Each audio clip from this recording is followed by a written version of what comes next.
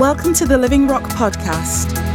This morning we're going to look at Ephesians 6:10, which talks about the whole armour of God.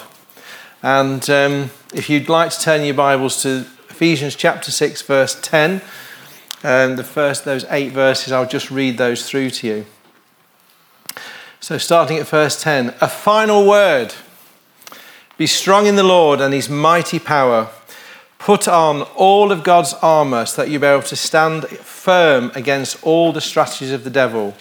For we are not fighting against flesh and blood enemies, but against evil rulers and authorities of the unseen world, against mighty powers in this dark world, against evil spirits in heavenly places.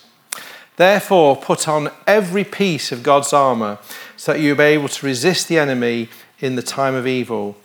Then after the battle, you will be standing firm. Stand your ground, putting on the belt of truth and God's body armour of righteousness. For shoes, put on the peace that comes from the good news so that you'll be fully prepared. In addition to these, hold up the shield of faith to stop the fiery arrows of the devil. Put on salvation as your helmet and take the sword of the Spirit, which is the word of God. Pray in the Spirit at all times and on every occasion. Stay alert and be persistent in your prayers for all believers everywhere. And he starts off by saying, a final word. Or in some versions say, from now on, or finally, my brethren. And Paul has spoken all through Ephesians, as Phil was saying earlier. I hope that it's enlightened us, it's shaped us, it's changed us. But Paul, through Ephesians, has talked about the incredible greatness of God, his incredible power, God's purpose for our lives, our higher calling, our standards in life. And yet, finishing this letter, he says this, that to attain to all that, to keep constant in all that, there's going to be a battle, a spiritual battle. And he's speaking of his own experience and warning us and advising us to be strong in the Lord and his mighty power. You know, this translates, it means to be more powerful, to be empowered. And I want to live an empowered life. I want to live a more powerful life. Because I read in John 10:10 in the New American Standard, it says, the thief comes only to steal, to kill, and to destroy. But I have come that you might have life and have it more abundantly. Some versions say in all of its fullness. And God wants us to live in all his fullness. He doesn't just want us to have little bits here and there. And when we live a life in step with Christ, within his will, we cannot fail to be more powerful and more empowered. But in my notes here, I've put this in red with the word must highlighted.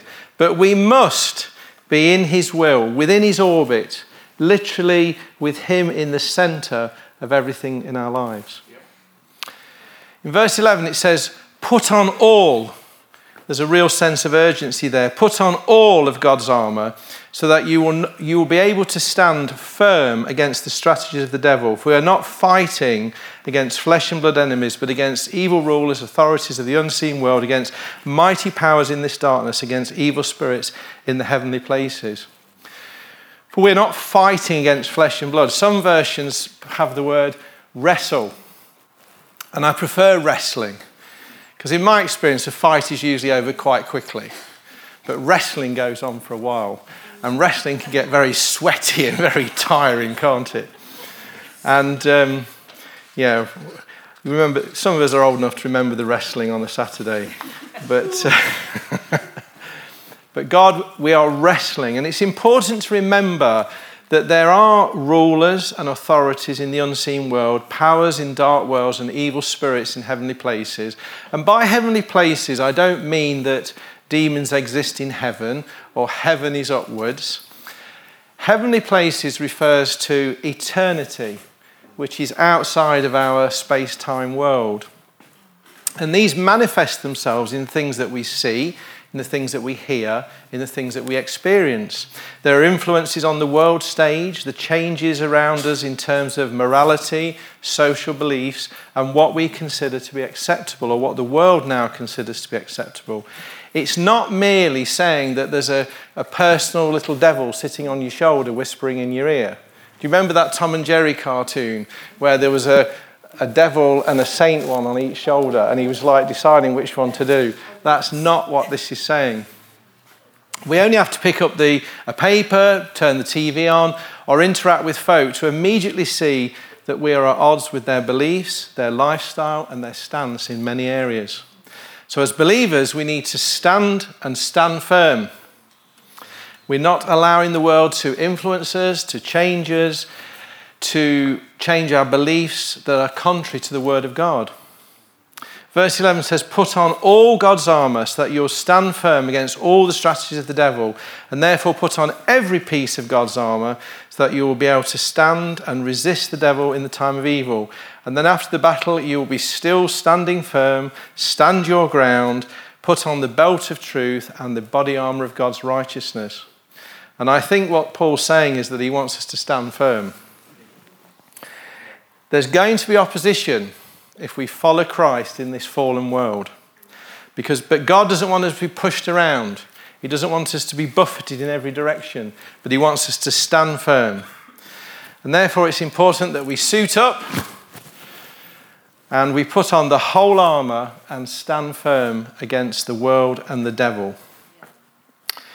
Paul was held in prison many times, and he was possibly chained to a Roman soldier, and his thoughts may have turned to the fact that he was also a soldier of Christ. And the armour of God is an illustration in the Word that reminds us of the reality of the spiritual battle that we all face and describes the protection that is available to us. It's not a convenient scripture that lends itself to Sunday school classes. Because I have to be honest with you, I've never studied this. And the only time that I've ever heard it talked about is in junior church. So it's been a revelation to me as well. But every piece of armour has a distinct purpose and a means of defence against temptation and the devil. And we can talk about daily suiting up of the armour of God and feel that's very abstract. But with prayer and understanding, we can understand that there is an armour that we should wear. However, I have to say that the Word of God and the reading of it is a pre-context to maintaining good armour. The belt of truth. It starts in verse 14 by saying, stand your ground, put on the belt of truth. Well, the belt of truth holds everything together. For some people, it holds their trousers up.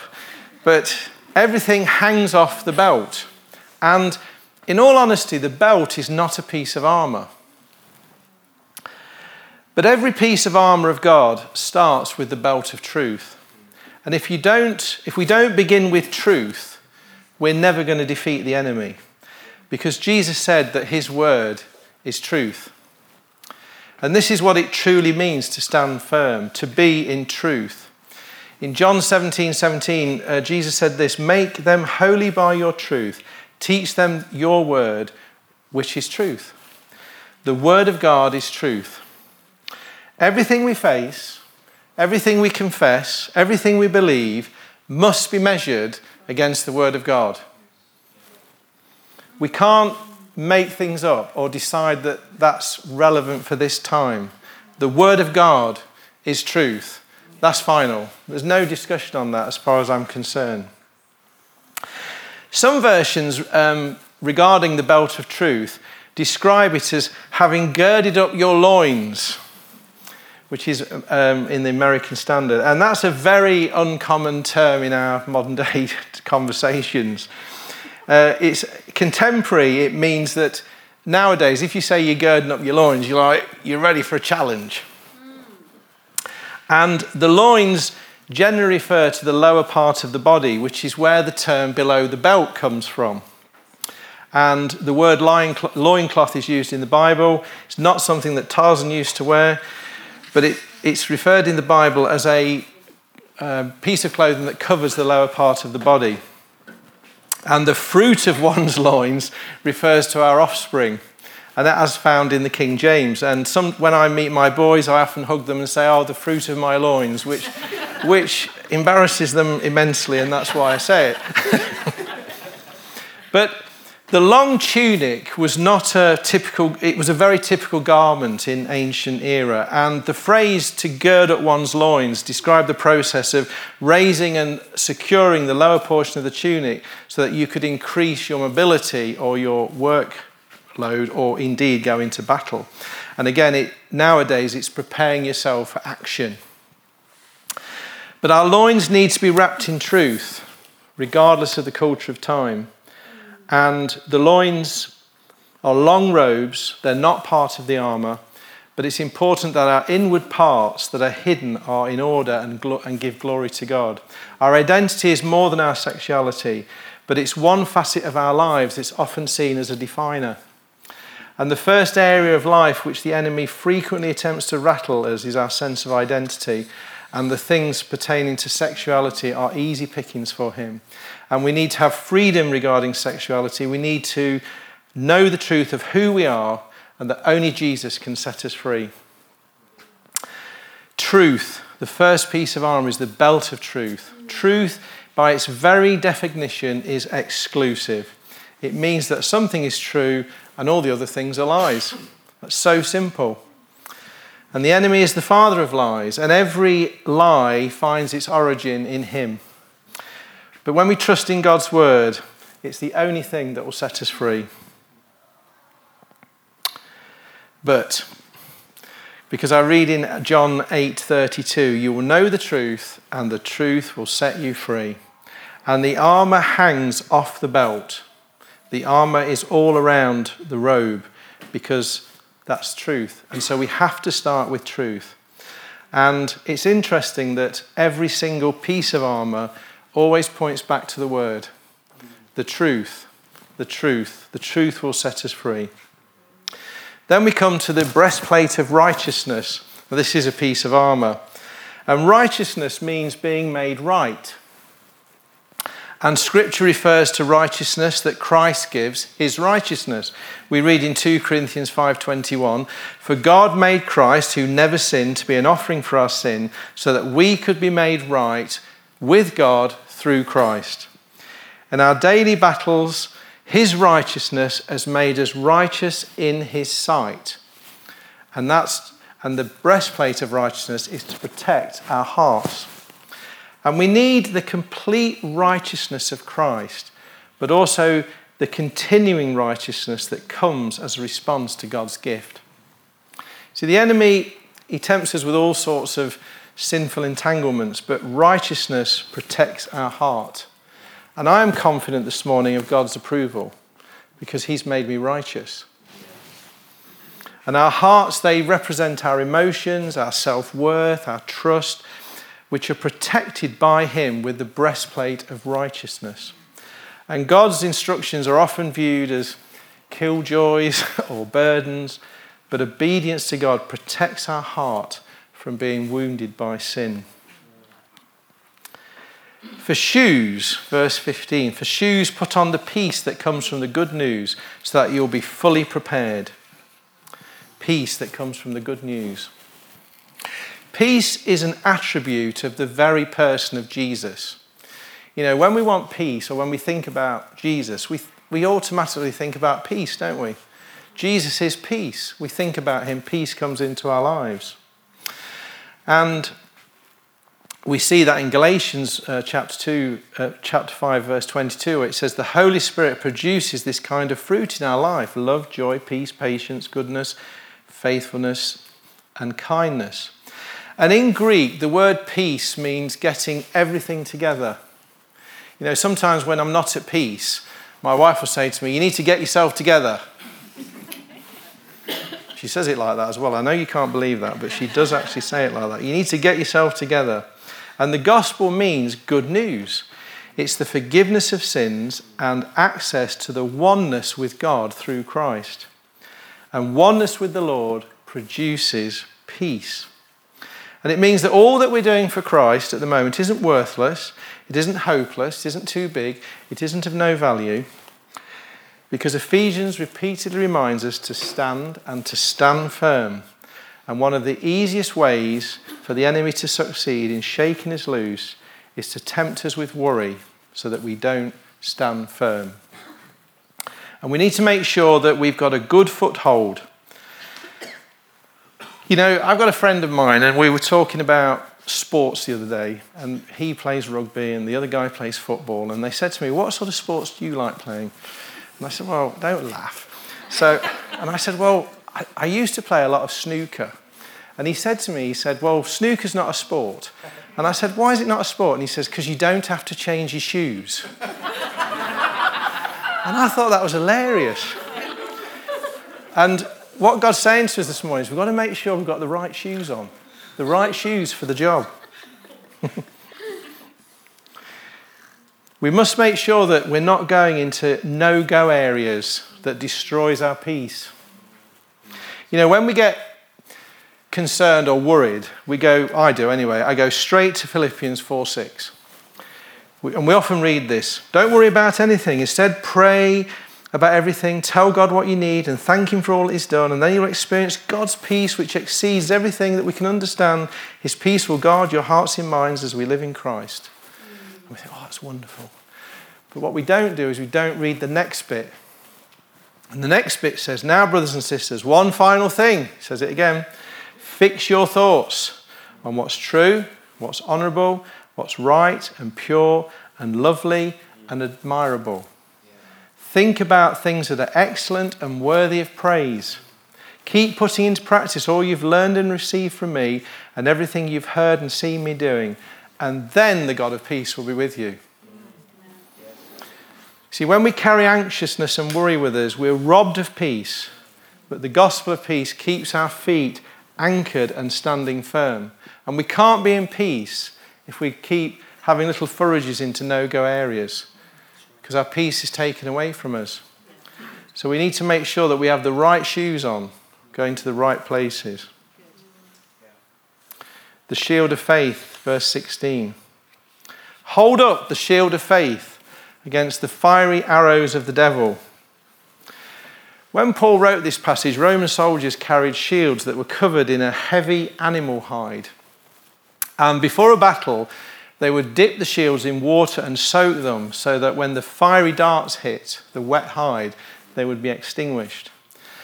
Now, I can't imagine what it's like to have a fire. I've had a dart. My brother and I, we used to throw darts at each other as children, but they were never on fire. So, yeah, I know what it's like to have a dart thrown at me. I've still got the scars. But a fiery dart, nobody wants a fiery dart. But notice that Paul says, hold up the shield of faith. Some versions say, take up. Faith is always there, but we have to exercise it. We have to lift up the shield of faith. And faith comes by hearing, and by hearing the word of God. We read that in Romans 10:17. So faith comes from hearing, and by hearing the word of Christ. Now, if faith comes by hearing, faith can go by not hearing and not hearing the word of God. And so it's important that we hear the word of God. Back to reading the word again. Sorry, folks.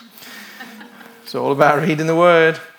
Faith comes by hearing and hearing the word of God. And as believers, we need to be dipping our shields daily in the water of the word to make our shields replenished and fully functional, because faith comes by hearing. You know, when we get the word of God inside us, it quickens to us sometimes. You know, we face a situation and it quickens to us. But we need to invest first. You can't draw from the bank if you don't put any money in. There has to be an investing in his word. The helmet of salvation. Put on the helmet of salvation. You know, salvation comes the moment we place our trust in Jesus. The moment we trust in his death and resurrection as our payment for sin. But salvation is worked out through a lengthy, what word have I put there? Process of sanctification. And if you remember, Chris gave that example when he came and talked about the car with the body, the soul and the spirit. This is what it means to work out our salvation. And the helmet of salvation is a lot like the breastplate of righteousness. It rests on the work of Christ to save us. But it also involves our journey with the Lord and allowing to work his salvation into every part of our lives and our thoughts. And the battlefield for the mind is a primary place where many battles are fought. You know, the Lord works his freeing truth into our perspectives while the enemy fights to have strongholds to tie us down, which is why we need to have the right shoes. And this is why we have to wear every piece of armour. I used to use an expression that our mind is like a videotape that never can be wiped. But videotapes are a thing which a lot of people don't know now. So our mind is like a hard drive. And I just thought I'd bring that example up to speed. But I've been told that if you delete something off a computer, it's never actually deleted. It's always there. And it's very important that the things that we put into our eyes go into our mind, and they're there forever. They can't be deleted. And we can talk about the sanctification of Christ and God setting us free from things, but they're always there. And you know the things I'm talking about, because sometimes when God is doing something great in our lives, we get reminded of it. It's always there. And so we need to be very careful that we make sure that we put nothing into our mind that can cause us to stumble, because the helmet protects us from doubting the great work of salvation that God has performed in our lives. You know, it's interesting, the images that I've looked at of Roman helmets, they also have straps that go over the ears. And it's important that we also protect what we hear as well. Because again, we can hear things that are not good. And there are some times that we need to walk away. I was in a meeting the other day at work, and they started to talk about something which I didn't need to hear. And I walked away, and everybody came after me and said, "Why did you walk away, Steve?" And I said, "Because I didn't want to hear what you were saying." They seemed to get very upset about that, but I thought this is not going to do me any good. So be careful what you hear. Be careful what you look at. The sword of the Spirit says, take up the sword of the Spirit, which is the word of God. And the explanation of that piece of armour is right there in the verse. It's the word of God. But it's the only piece of armour that is defensive and offensive. I bought my grandchildren and my granddaughters some swords the other week, and it wasn't a good idea, because as soon as I gave them to them, they declared war on one another and everybody else. They're both defensive and offensive. And when we're tempted by the enemy, the most effective weapon that God has given us as believers is the sword of the Spirit, which is the word of God. And Jesus demonstrated this during his temptation in the wilderness when the devil tried to tempt him. And he used the word of God as the sword of the Spirit. And we can see this in Luke 4, verse 1 to 13. I will read this. When Jesus, full of the Holy Spirit, that's a key there, returned from the river Jordan, he was led by the Spirit into the wilderness. And he was tempted by the devil for 40 days. And Jesus ate nothing all that time and became very hungry. And the devil said to him, "If you are the Son of God, tell this stone to become a loaf of bread." And Jesus told him, "No, the scripture says," and he was quoting from Deuteronomy 8:3, "people do not live by bread alone." And then the devil took him up and revealed to him all the kingdoms of the world in a moment of time. I'd have loved to have seen that. "I will give you the glory of these kingdoms and authority over them," the devil said, "because they are mine to give to anyone I please. And I will give it all to you if you worship me." And Jesus replied from Deuteronomy 6:13, "You must worship the Lord your God and serve him only." And then the devil took him to Jerusalem, to the highest point of the temple, and said, "If you are the Son of God, jump off. For the scripture says, he will order his angels to protect you and guard you, and they will hold you up in your hands, so you won't even hurt your foot on a stone."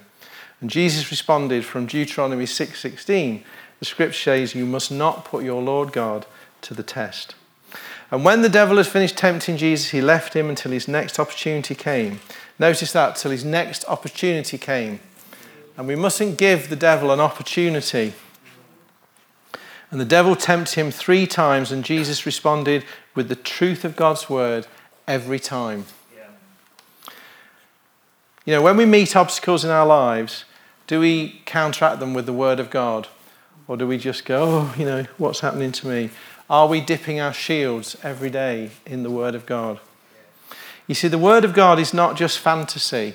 You know, sometimes you hear people say, oh, I don't feel very well today. Oh, I'm healed by the love, I'm healed by God. Or they just roll scriptures out. But it's not fantasy. It's not just words. It's the word of God. It's the word of God. It's that powerful. It's the word of God. Yes. Paul finishes by saying this. He says, pray in the Spirit at all times and on every occasion. Stay alert and be persistent in your prayers. Now, I don't believe that prayers cannot be quite described as part of the armour. However, the description of believers' equipment for conflict and protection, I can't believe doesn't include a reference to prayer. And our conversations with God need to be constant and not regular. And what I mean by that is, it is good to get up in the morning and pray. It is good to pray when you go to bed. But communication needs to be constant. And I know that if I only spoke to Mandy when I got up in the morning and only spoke to her when I went to bed at night, there'd be a problem. Communication is vital in any relationship. And so, I don't know about you, but I talk to God all the time. It doesn't mean that I go on my knees, but I'm all the time talking to God, asking him for help. What would I do with that? And you know, sometimes he speaks back to me. Believe that? I'd like to finish by saying a prayer. I found this prayer, and it's to do with the armour of God. And there's a few things that I've changed in it because I didn't like them. I didn't think they were right. And there's a few things I've added into it. But I think it's really important that we pray this prayer. So I'd just like to finish by praying this together. I'll read it to you, but it just for me encapsulates everything that God is saying about the armour of God. Thank you, Lord. Father, help us to prepare for any battle that we may face through our lives. Help us to keep our eyes focused on Jesus as we go through today or in the future. Help us to stand strong and not live in the fear of the enemy, the future, circumstances, or what is going on around us. Lord, equip us today with the armour of God. We put on the belt of truth. We gird up our loins, ready to run with you, knowing who we are in Christ and that our identity is in you. May your truth rule our hearts, our minds, and through our words. We put on the breastplate of righteousness. Apart from you, Jesus, there is none righteous. Though through Jesus I have been born again, I have been made righteous in your sight. Help us to live as righteous people. We put on the shoes of peace and pray that they may be firmly grounded in the good news of what Jesus did on the cross. We make sure that our footing is sure, that we avoid no-go areas in our lives. Lord, help us to reflect the gospel in our words, in our actions, that through us we may shine Jesus' light and others may be drawn to you. We take up the shield of faith for any fiery darts that may come our way. Thank you that in Jesus we have the victory. No matter what tactics the enemy may throw at us, God has everything under control. We continue to read your word, washing our shields, making us impervious to the fiery darts of the enemy. We put on the helmet of salvation. Lord, protect our minds and remind us that nothing can separate us from you or your love. We have been saved by grace through faith. Protect our ears, Lord, from lies concerning your word. Let us seek the truth and only that which is righteous and uplifting. we take the sword of the Spirit, the Word of God.